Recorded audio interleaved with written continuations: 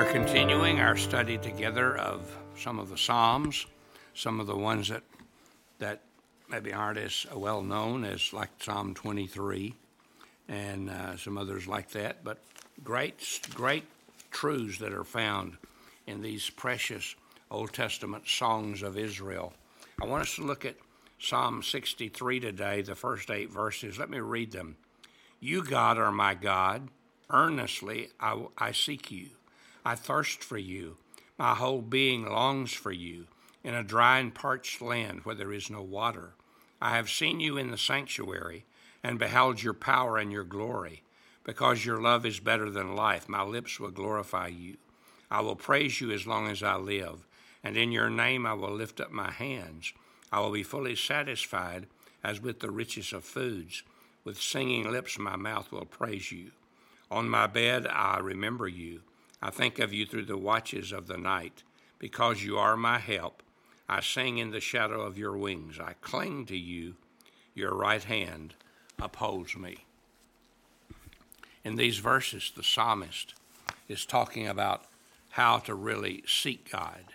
You see, once we know Christ, we know him because he first sought us and because he brought us into this relationship with him. And even though we might have thought we were seeking him, he was first seeking us. But as we become a believer in Christ, then it's important that we realize what it means to really seek him and to let him have his way in our lives and to glorify him in everything that we do. And to seek him has the idea of just really desiring to know him better and to spend time with him. That's why the psalmist says that he talks about thirst and hunger here and how that is a part of the believer who is dead serious about letting God speak to his life. And I want us to see that David was saying, that you are his God, O Lord, and that he thirsts for you and he wants you to make a difference in his life. So ask yourself today, do I, like David, seek the Lord earnestly? David said he did. David's faith comes out in this passage. He said, you're my God. That was his testimony of his personal faith that he had in God himself. He said in another place, the Lord is my shepherd. His personal faith had been established. He knew the Lord. He had a relationship with the Lord, and that was without question. But now he wanted to go deeper. He wanted to know God in ways he had not known him, and he wanted to have fellowship with God in ways he had never had fellowship. So my question is, what are you seeking? What is it that you and I are focusing our attention upon today? We can get caught up in the pursuit of business and things and money, and all those things are important, and God does not minimize that we do not need to do that. But what he maximizes is that we need to put him first. And all the money in the world will never meet the deeper needs of our hearts. And only as we really get to know him better and better and better will we experience more of the life that he has for us. I wonder if we could get accurate statistics about the daily lives and personal practices of American believers. What would we find out? That the average believer spends less than 10 minutes a day in study of Scripture or prayer. I doubt that it would be that high. Many believers never spend any time during the day with God, and they come to church on Sunday wondering why their hearts are cold, their joy is gone, and they have not experienced anything with God that week because they haven't sought God. They haven't given God a chance to do his special work in their lives. When David was most concerned about was that he was in the wilderness because of running from his enemies, and he missed the house of God. He missed worship. And he did not miss a lot of other things, but he really missed that. And I think it's important for us to get to the place where we really miss public worship. We miss the singing of the songs of faith and the prayers that we sing to God each Sunday at our church. We miss the Word of God being preached.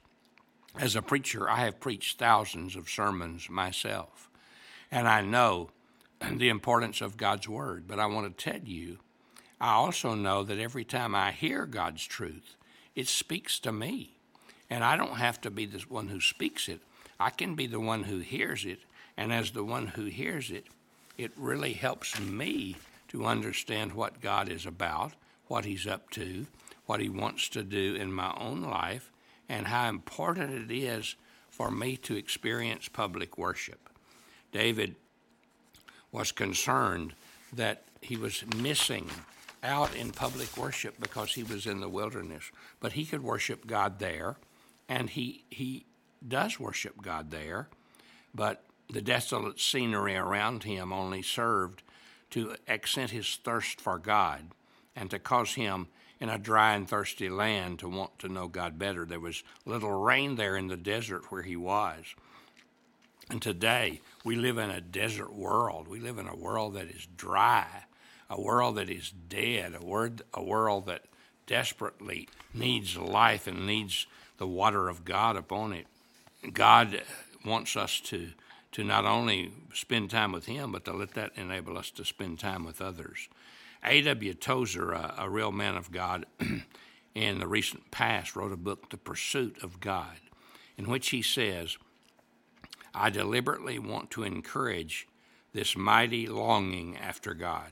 The lack of it has brought us to our present low situation. This stiff and wooden quality about our religious lives is the result of our lack of holy desire. Complacently is a deadly sin for all spiritual growth.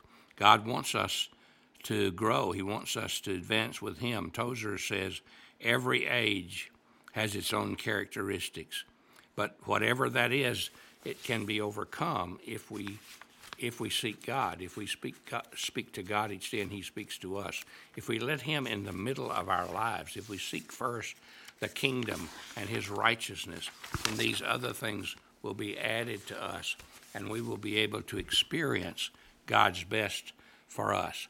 And I think it's important for us to realize that as we do that God wants to take us into places where we've never been and teach us things that we've never known.